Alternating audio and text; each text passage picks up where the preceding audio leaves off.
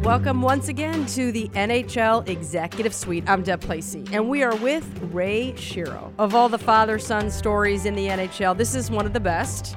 Ray's dad was an all-time great coach, Fred Shero, who won a couple of Stanley Cups. Ray has now won a Stanley Cup as a general manager. He was an assistant GM for a long time for Ottawa and for Nashville, and he's also a general manager that I covered on a day-to-day basis for a few years with the New Jersey Devils, and we're so happy to have him in the Executive Suite. Welcome.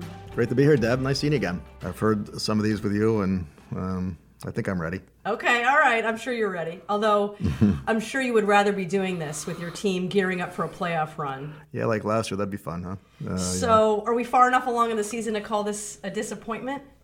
No, I don't think. Actually, record-wise, in terms of where we are as a team or as a franchise, or where we were 2 years, like this is my fourth year. So last year obviously was a fantastic season for us on and off the ice. And in terms of disappointing record, yeah, but in terms of disappointing 2 years ago, the 16-17 season, that was disappointing. I think we're at that point, that was right before we had, in the 16 and 17 drafts, we ended up having, I think, 20 picks overall, maybe most in the league. And so that was a year where it was a transition culturally where we wanted to try to get to, and I was disappointed in myself, and I was, myself and John Hines, and that's not, the type of team that we wanted. The first year in 15-16 was established respect in the league again, and in terms of the work ethic of the players, was the most skilled team. But at the end of the year, my goal in 15-16 was just earn respect in the league, how we played. At the end of the year, I know our last game was, I think, against Toronto, and game 82, and at home, and I said, a successful year, I was asked, like in training, I'm like, game 82, that our fans after game 82, whether they're going to the playoffs or not, they see the vision we have, sharing that vision. But the third thing being, when that game 82 was over, they respect the effort the team gave, and they can be proud of it. And I think that we established that. So the second year, I think we gave a lot of it back. And so for the last season, going to training camp for 17-18, goal again was at training camp is to earn respect back in the league. I think we lost it, we gave it back, and I think last year was the 17-18 season was a transformation for me culturally, and it was just a combination of getting lucky, being bad enough to be lucky to win the lottery, and with Nico Hischier, but also Will Butcher signed with us as a college free agent, but also Jesper Bratt comes in, that group of guys, and some of the veterans that we had, but also the younger players, that these kids, they just love to practice, they love to learn, they want to be around the rink, they want to, and that was a start to me that leads to this in terms of culturally. It's so different than it was 2 years ago. And obviously with a lot of draft picks this year, we have a lot of kids that are eventually turning pro maybe this summer, next year.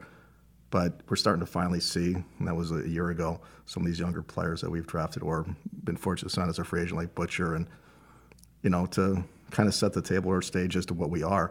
And it's been a hard year in terms of injuries at our goaltending early. Disappointing.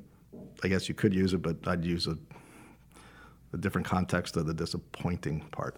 What context would you use? Just in terms of the record, we could be disappointed, but not the process we're going through to get where we want to go, and not ever deviating from what we talked about and how we're going to do it. But also, going from the oldest team in the league to one of the youngest, obviously. So, with the number of draft picks we have and free agents and cap space, and we talk about culture all the time, and I say all the time that there's no industry, there's no business, there's no sports team that says, I want to have a bad culture. Got to change the culture. What is that? I don't even know what that means. Culture. I can look at it in the dictionary. It's kind of a buzzword. It is, but you can look at it in the dictionary, what it means. When it does, I don't believe that. I believe you have a culture when you feel it. And I felt it last year. I still feel it this year in terms of what we have and what we're about. And the kids that are broke through last year for us, and kids that are on the team this year and next, they're started with us in development camp after that. So this is the process we've gone through. So that is culture. You feel that. And it's a tough stretch. Right now Taylor hasn't played since almost 30 games, but part of the process we're going through, and we haven't deviated. And our managing partners, Josh Hurst and David Blitzer, are fantastic, been behind us 100% and makes it possible. But again, we have a little ways to go here. But to answer the question to start with, it was more fun last year. But this is more fun than 2 years ago, put it that way. Okay. So you mentioned playing without Taylor Hall. What the heck is going on with Taylor Hall? He's not playing. No, he had a scoped on last week. He'll only come back this year if he's 100% safe, had practices, and if not, I think we end April 6th, something like that. So we'll see, but he hasn't played since December 23rd, so that's obviously been difficult. And again, if he's 100% comfortable, confident, and part of that too is mental. He haven't played since December 23rd, so we'll see where we are in a few weeks. And obviously, we're a better team with him, and obviously last year and being basically healthy the whole year made a big difference for us. This doesn't sound long term. The intent still to sign him long term? He's been incredible for our franchise. Obviously, with him not in our lineup so big as Hurt, I think we've been really good for him, and it's been over 3 years and last year. But he's been something for our franchise that really haven't had like that in a long time, as you know. So, but that's our intention is to really sit down with him and try to see if he feels the same way. But again, at the end of the day, we still have another year left. But the intention is to sit down somewhere after the season, well before July 1, and just gotta. It's not like hey, here's the contract, sign it up, or it's like anything. Like, okay, we're going to get into some longer term, or it's like with a free agent. Okay, what are you selling? What are we doing? So they need to know that, and I want to know that from their standpoint. I think the respect and relationship both ways have been really good, and is an important player for our franchise certainly. So that will be the hope, sitting down and something that can work for both of us and longer term. And if that's meant to be, and we'd like to have that happen, and we'll see what happens at the end of the season. We sit down, and it's been a good thing for us and the Devils, and we certainly miss them this season. You guys have such a good relationship now, but you talk about that first year that the team didn't go where you wanted them to. What was the turning point? I know there's this famous dinner, I guess, that you had or he had with John Hines that really turned things around. Tell us about that. Oh, it was 16, 17. It was first year with us. It was my second year there. But you talk about the culmination of events that were just hard to believe, basically, is that, that's his first year with us. Of course, 6 years, and I think it was 6 years in Edmonton, and not made the playoffs, nor had any of those young players, obviously. And the team that was the 16, 17 team I was talking about 2 years ago, I was disappointed, and it was at the end of the season. It wasn't an exit. I was so pissed that it didn't matter. Like, I only had I think I had 4 exit meetings, and the first question, you want to be traded, huh? Andy Green or Corey Schneider, like, huh? What? I'm like, yeah, what? Why do you want to be here? Really? Why? Why do we want to be here? Why do we want to be traded? I don't get it. So when I said, so I had dinner with Taylor, and it was a 4-hour dinner in Hoboken, shortly after the season on a Friday night, beautiful night out.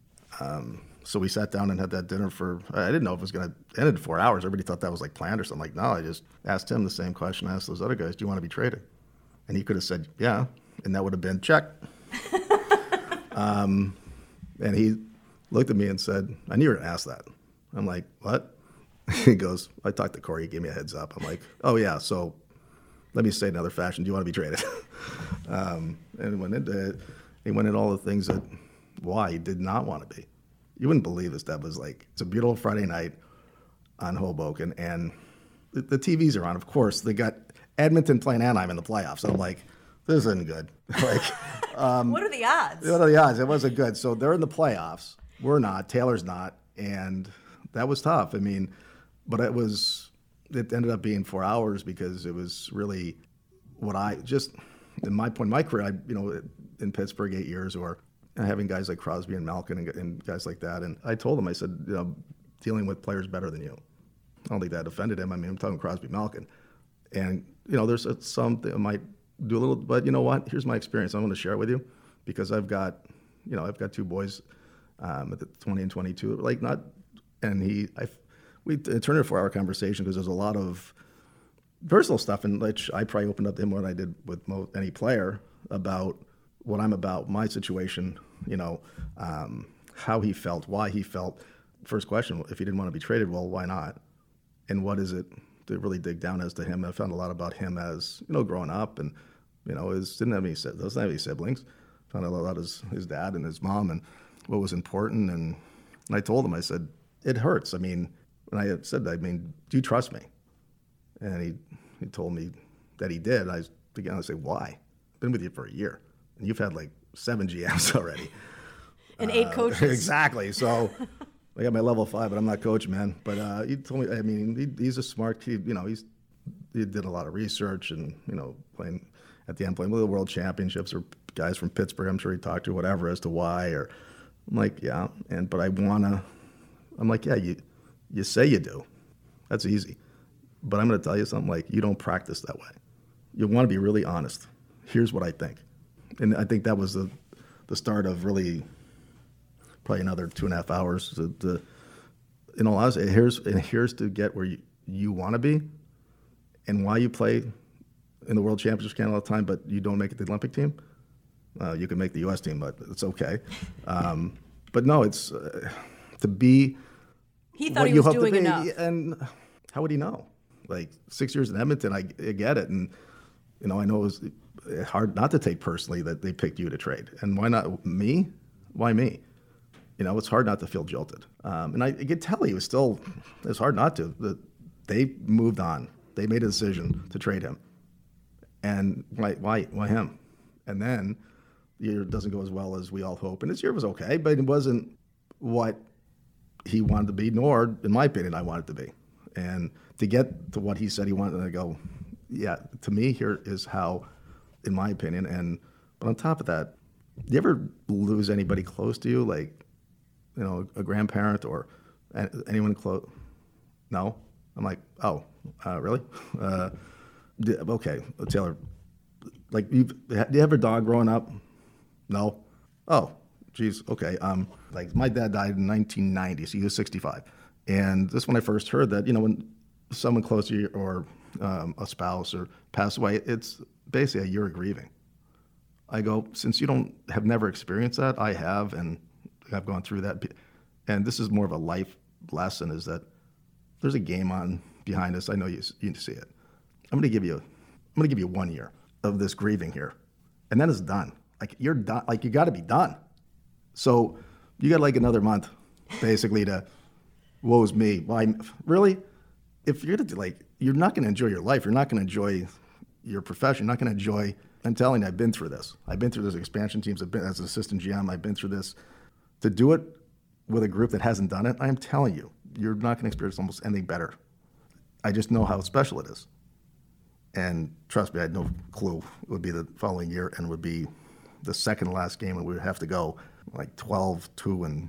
I mean, I didn't know that, but he had to move on, and it took a year for him. And that's why the following year, where he made changes in terms of his summer routines and did things differently. And, you know, when I think it was that summer he skated with Sid and all that stuff, and that's a level of different. And if you want to be the best you can be, and you want to be a leader, you want to be, in terms of a lot of different things, how you can say it, but you have to do it. So last year was obviously an MVP season, but the whole, you were there, and it's just in terms of how the Devil fans totally embraced him. They were looking for something, obviously, and it was him. And some of those post games on the ice interviews with you, and Ric Flair videos, and he was all in, and it was just everything came together well, and we won ourselves in. We didn't back in at all.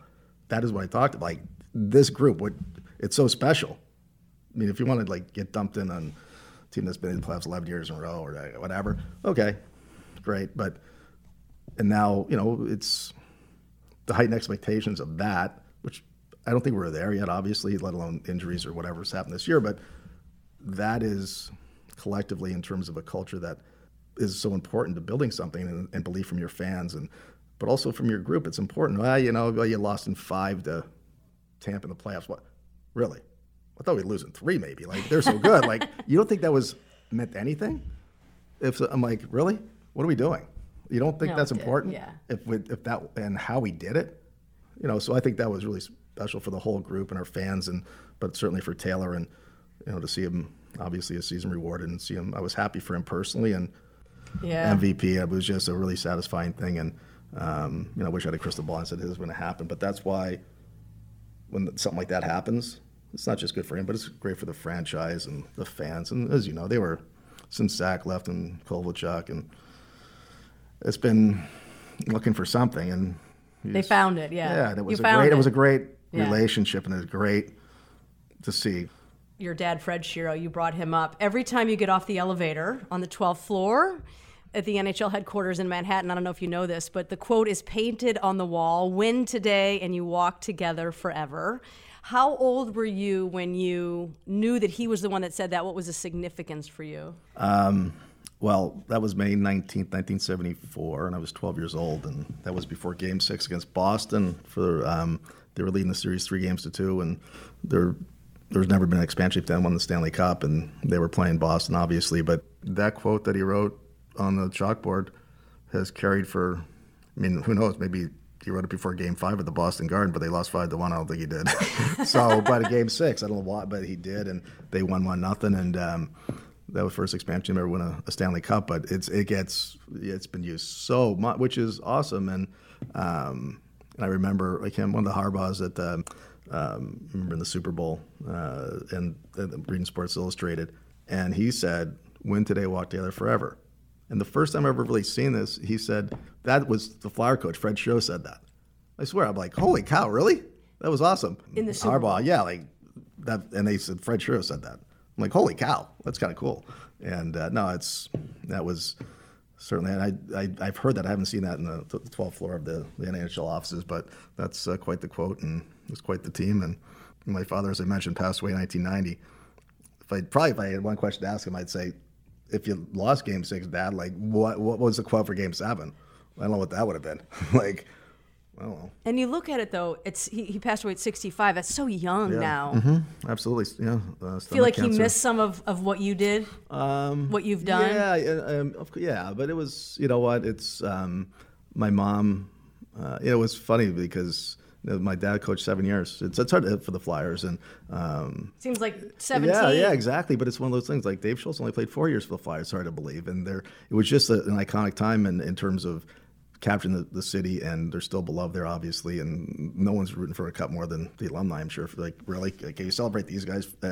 But it's my mom. Was alive when we won the cup in Pittsburgh when I was a GM there, and but it was always, what's really cool is my kids, they could see their grandpa's name on it and their dad's name on it, which is kind of cool, and so that was good. But growing up around the Flyer teams then, it's really was something, and being old enough to those 7 years to remember everything and be around and in the locker room and driving everybody crazy, and but there's some special times, so it was fun.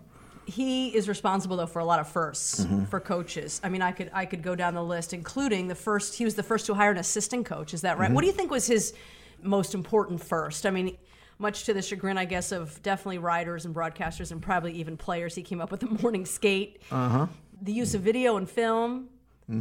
What do you think was most important, or what sticks out to you of all the firsts? I said this during when he was inducted in the Hockey Hall of Fame in 2013, and I gave this speech, obviously, because he had passed away, and there was another first, which he was also when he played for the Rangers, he was a defenseman for the Rangers for 3 years, and in the 50s, and he was also the first New York Ranger to ever hold a New York City public library card.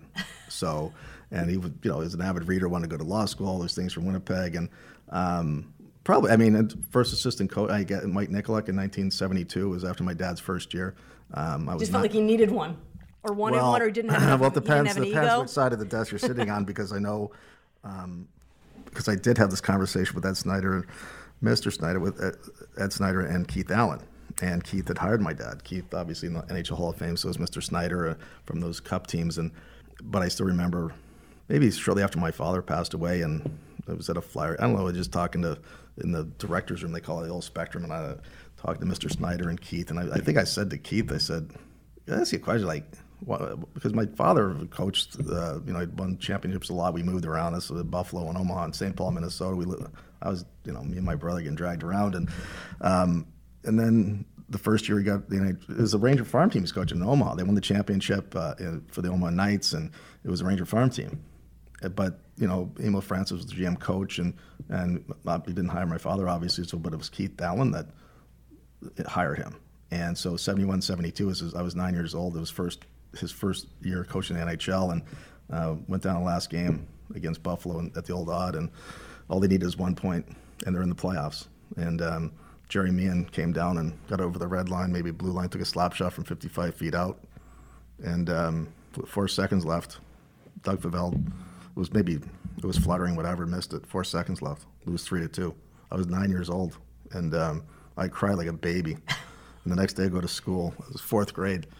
My welcome to Philadelphia moment. We're living in Ballackinwood. I still can't spell Ballackinwood, but I was in 4th grade, and some kid on the way to my class at like 8:30 in the morning yells through the fence, "Hey, Shero!"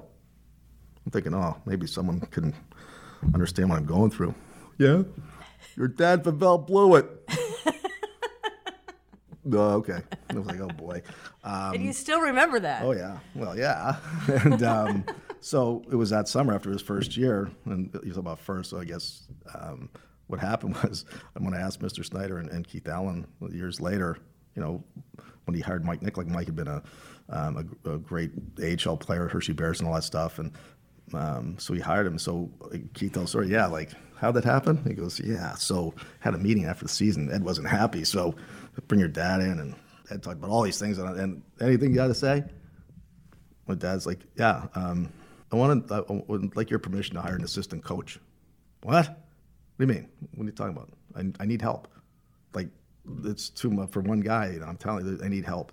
My dad left with his briefcase, and Mr. Snider looked at Keith Allen and goes, should we fire him like now or just tomorrow?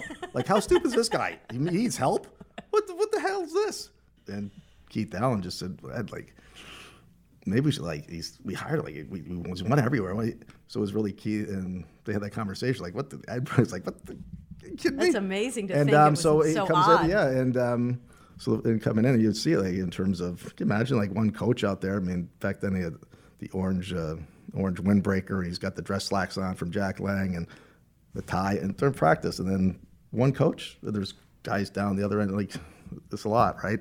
But then I always say, how many now the coaches, assistant coaches, 4 or 5, 4 team, 5, it's crazy. Now it's so many. There's so many, and I say to some of the assistant coaches sometimes, who was first, like, what? Like, you should know who Mike Nicholas is. Okay. I'm like, no, come on. Like, really kind of a breakthrough in terms of, obviously with the Russian stuff, he really spent a lot of time there, and even well before the 72 series, but I remember his Red Army obviously coming in and leaving the ice at the Spectrum in 76, but that was the biggest game of it. They had just won 2 cups, but when they beat them 4-1, and that was they were the best to my father. That was the biggest game of the year, and they went to the finals again that year and lost to Montreal in 4 straight. But history of the Flyers and Ed Snider and Mike Nicholas and all those things. So it's always cool. Well, you mentioned the Russian connection. I did read that your dad was the son of Russian immigrants, right? Mm-hmm. You're the grandson. Yep. I actually am too. All 4 of my grandparents were born in Russia. But your dad was bullied as a kid about it. Did he ever talk about that? Yeah, it's talked about that. I mean, they left to avoid persecution and everything like that. And, we talk about this once in a while, our family was around or they come in, and I wish I was older to actually ask questions that I could find out more. I'm just thinking, like, where's the Captain Crunch? Like, really? I didn't, but it was. But it's really, his background in terms of, he was in the Canadian Navy, and he was a boxer.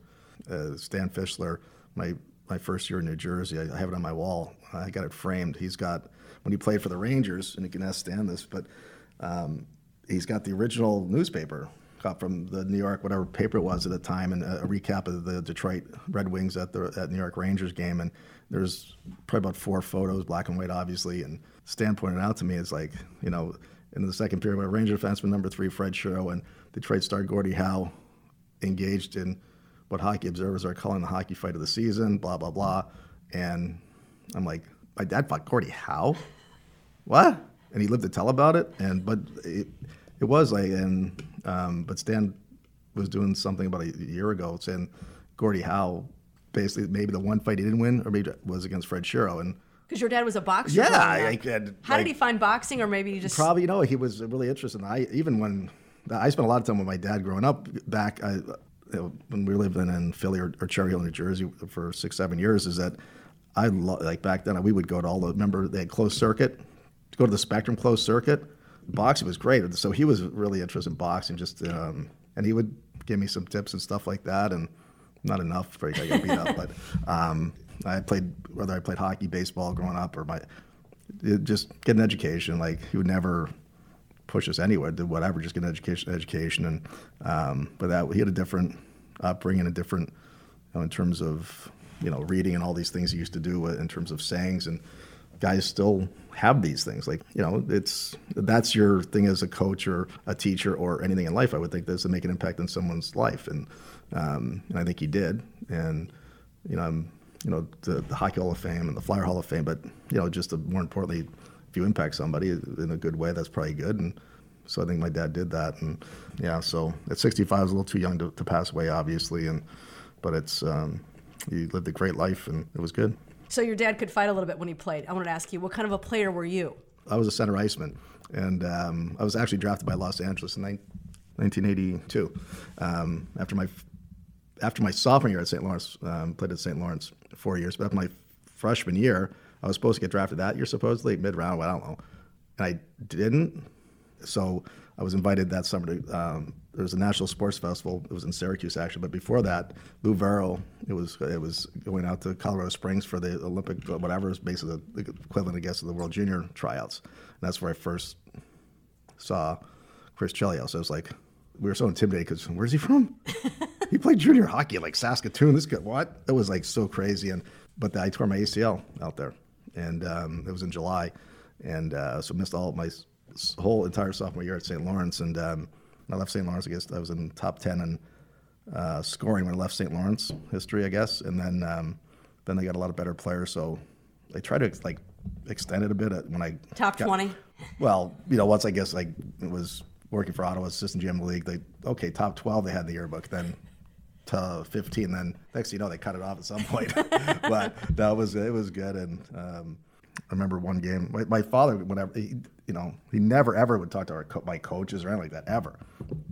And he would maybe, when he was coaching, maybe when I was at St. Lawrence, remember, came to the game at Yale, and we were playing, and there was a tight game, and maybe 1-goal game, and so someone, next thing you know, we're killing a penalty with 2 minutes left, a 2-1 game.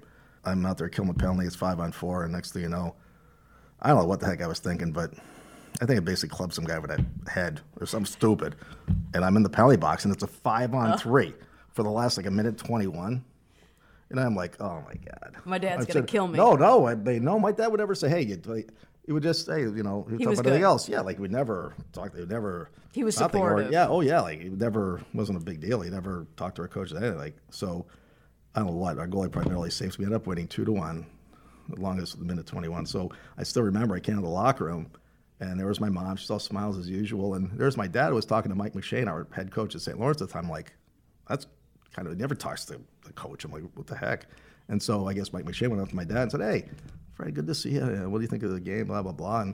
And I guess he said, what do you think of his penalty? So I walked up, I guess and Mike McShane looked at me and goes, hey, I'm just talking to your dad. I'm like, yeah. He goes, I just asked him what he thought of your penalty.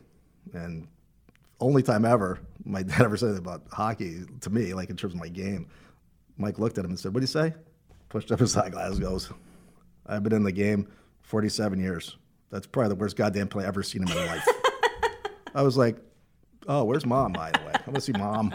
He was in college, and that was it. So he was so supportive and stuff like that. I'll still remember that because it never happened where he would do those things. He was always supportive and, make sure you get your education, and all that stuff. And get a library card. I don't think I ever did, but yeah, it was funny. Who's the best player you ever drafted? As being part of it as a GM or as a GM. Yeah. When it was when it was your decision, your guy. Who's the best player you think you ever drafted? That's interesting. You remember some of the ones that didn't work out. We were talking about this last night. It's kind of funny how things work out. But it was my last year with Nashville in 2005. I was there 8 years, and the last pick in the draft that year, in 2005, Nashville, we had the pick Patrick Hornquist, which everybody at that point's backing up. And with Patrick, it's a best story. Last pick maybe ever. But but I'm pretty sure when I got the job in Pittsburgh, when I traded for James Neal and Matt Niskanen for Goligoski, after 8 years, when I got let go in Pitt, I think it was that summer that James Neal was traded to Nashville for Hornquist, and then Hornquist scores a cup-winning goal against Nashville, but he's playing on line with Sidney Crosby. The first pick in the overall in the 2005 draft was Sidney Crosby. The last pick by Nashville was Hornquist in the 7th.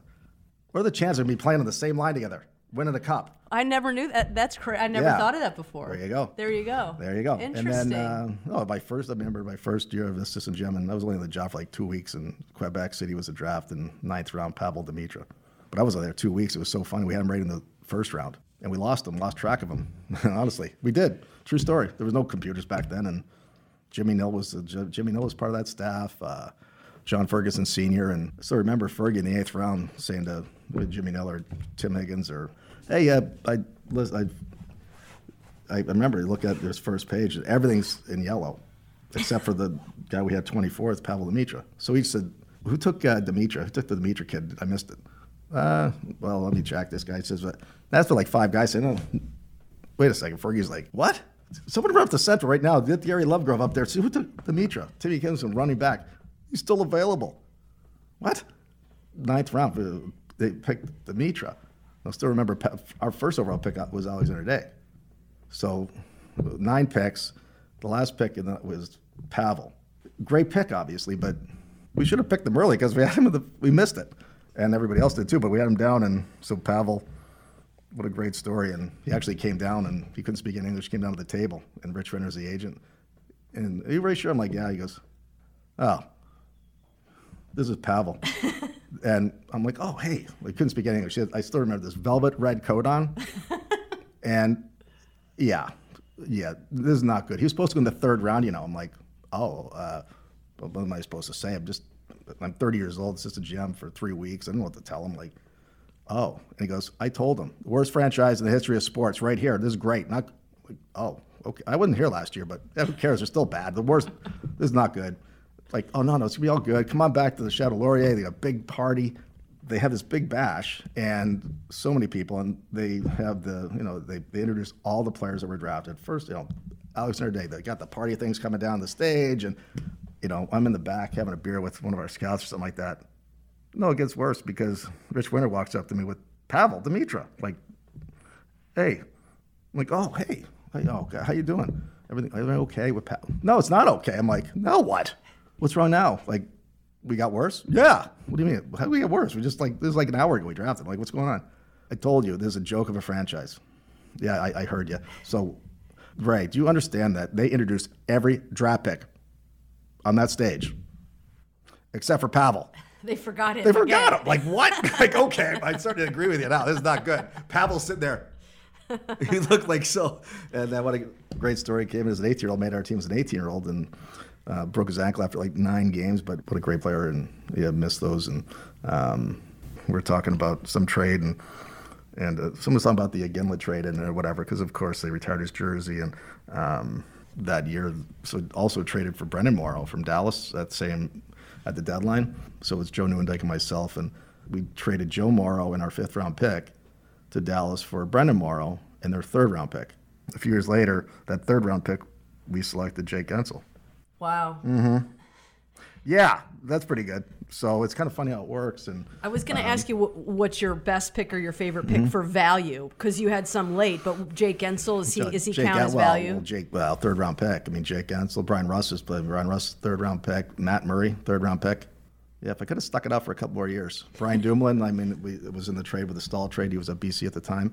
There were a lot of good picks by the staff there, and we traded a lot of first rounders too, that obviously trying to win, and but there's those kind of underrated things. And when I got gassed, it was I think 2 years later when they won the cup, and when you Matt Murray, Rust, Dumoulin, Gensel. Your fingerprints were all over. Yeah, well, but it's like in terms of the value of the 3rd round or the 7th round or something like that. Or one of the Jake Gensel thing was in Jersey draft. It was funny because Scotty Bell, the scout we hired, great guy, former Gopher player, captain, whatever, assistant coach there, great guy. But he knew Mike Gensel and the Gensel family so well, and it was really Scotty that I think actually he was very slight, Jake, and I think we'd try maybe got a bone density scan on him or something like that we could do. I don't even know what the hell we were doing, and it was so funny because that was a big thing, but it was like the trust I think between Scotty Bell and Mike, the family, and so we ended up the draft taking him in the 3rd round, and so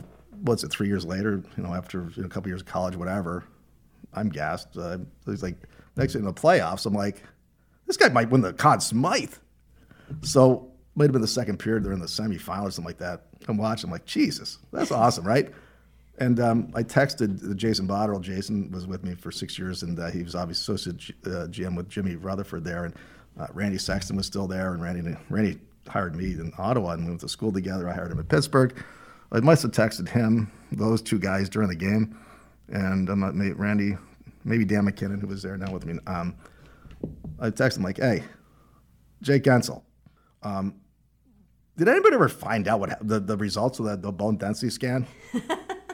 Everybody's like, yeah, I don't recall. Like, it didn't matter. This kid just got incredible hockey sense and talent instincts. It's a great story, and so you never know. Talking about your time in Pittsburgh, and it reminds me, when I was first covering you in Pittsburgh, before I got to know you as well as I did covering you every day with the Devils, you always reminded me, there was something about you as a GM that reminded me of Dave Dombrowski, who's just won the World Series as the Red Sox GM, but I knew him when he was first with the Marlins and in his 30s, a young GM. Because you're similar in that you're very approachable, but behind the scenes, zero emotion if you have to trade a player, even though you're sort of outwardly very nice and calm behind the scenes. And I remember, Colby Armstrong was Sidney Crosby's best friend. Oh, he would never trade him. And you're like, make the team better. You no second thoughts. When you traded Adam Henrique, all those Devil fans, boys and girls, went to school crying. But I have a chance to get Sami Vatanen. He's got more term left on his deal. You make the trade. So behind the scenes, much different than you are. Yeah. Is that fair to say? Yeah. No, I mean, my you had personal to make those deals to win that cup. Yeah, but it's like David Poile. I worked for David, assistant GM, for 8 years, and he was my mentor. And it's kind of funny, when I went to Pittsburgh in 2006, and I hired Chuck Fletcher as my assistant GM, and he was 3 years with me, and a huge part of winning the cup there in Pittsburgh in 2009. But David's mentor is Cliff Fletcher. Cliff, when David got out of Northeastern, hired him. So the more values of a Cliff Fletcher or a David Poile and how they deal with people, and as assistant GM, the best job ever in sports. I'm sure you don't get blamed for anything. You can make all the stupid recommendations. And I remember one time, me and Paul Fenton, Paul and I was all 8 years with Paul, and he was director of player personnel, and we would and David, and I said to my staff too, like, David, I need ideas. Like, you have to be proactive. Like, that David gave you so much latitude to do things and make mistakes, or but I need ideas. And so me and Paul, like, we'd be sitting there at his dad, like, how about this? Let's do this. And he must have had a bad day, because he looked at us and said, shut up. Have you guys ever fired anybody? Have you ever traded anybody in your life? Like, it's not so easy to do. It's like your job. Like,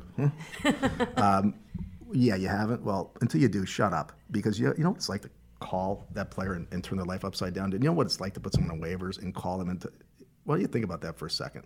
And so the more I got in, you find out, and when I became GM, all of a sudden you are, and I don't care, the next guy that's going to be a GM, all these lists they do and all that stuff. And I did that job for 14 years, and I loved it. I never worked a day in my life at assistant GM to be a GM. I did it because I loved it. I loved being, it was awesome. But once it's your responsibility. But then that, it's your decision. And I remember David said to me that, if you ever get a chance to be you're going to know to make the final decision. It's different, and that's going to be your responsibility. I'm like, okay, sounds good. But when I was offered the Penguins job, I was also at the same time offered another NHL GM job. I'm like, I'm not prepared for this, because I never got an interview before this in 14 years. I'm like, what the heck am I going to do? And I still remember I was at a Starbucks in Nashville. I'm like, you got to be kidding me. I couldn't get a hold of my wife. She was, I don't know what. So I'm like, oh, God. I'm going to call David. I called David. David, you're not going to believe this. That they offered me that. He's like, really? That's fantastic. He goes, wow. So you got to be a GM. That's amazing. But David, seriously, like, what do you think? And that's kind of, what do you think? What should I do? And David said to me, I'll never forget, he goes, Ray, remember all the years working together, I told you if you ever became a GM, you would have to make the decision. And I go, yeah. I'm thinking, like, so what should I do? He goes, Ray, you're going to be a GM. And you know what? We make that decision, and where you go, just let me know. Click. I was like, what? And that was my lifeline, was like cut off. That was a great, like, it's now you're making the decision, not me. So what was it like when you had to tell Colby Armstrong that you were trading him? The only way to do it, I learned really quick, is that, it's easy to say because everybody would tell you, hey, I'm sure your mom and dad would say, Deb, whatever you, just tell the truth. Just be, and they'll, yeah, but that's kind of, really? Well, I know one thing, that's the only way to, honestly, here's the story, here's what's going on. Or I do find that they may not, they'll respect that and say, hey, you're going to feed them a line of crap. Really? Really? Don't lie. That is, then you can live with that. And that player, you find out you're upfront, honest with them. With Colby, we were ahead of schedule. It was like my second, 07, 08, and it was really actually crazy because when we did the deal, it was right before the deadline, and obviously it was Hossa and Pascal Dupuis ended up being a great story as well with Pittsburgh. But part of it is we're talking Marian Hossa here. Yeah. And then it kind of, goes out the window in terms of you have to do what's best for your organization, your ownership, and to make that decision. That really kind of trumps everything. And again, that call is tough. I don't think it ever gets easy. We could talk forever. And you've actually traded and drafted enough players we could talk forever. But I guess this is unfortunately as good a place as any to end. Because it's really sunny out. Tell you that we look forward to this time next year, you being back in the playoffs. We hope so. Thank you very much. Thanks for doing this. Well, thank you very much, Deb. Good seeing you again. Yes, you too. All right, thanks. Well, if there's one thing that you take away from this podcast, from this edition of the NHL Executive Suite, it's that Ray Shero is a straight shooter. And really, just like he does with his players and with his staff, he has no problem saying what's on his mind, and you just have to have a lot of respect for that. He is refreshing. He has been very successful, and do have a lot of respect for that. And we thank him for being with us. Don't forget, you can always download the NHL Executive Suite on Apple Podcasts, Google Play, Spotify, Stitcher, wherever you get your podcasts. And feel free to drop us a review. We always appreciate hearing from you. Until next time, I'm Deb Placey in the NHL Executive Suite.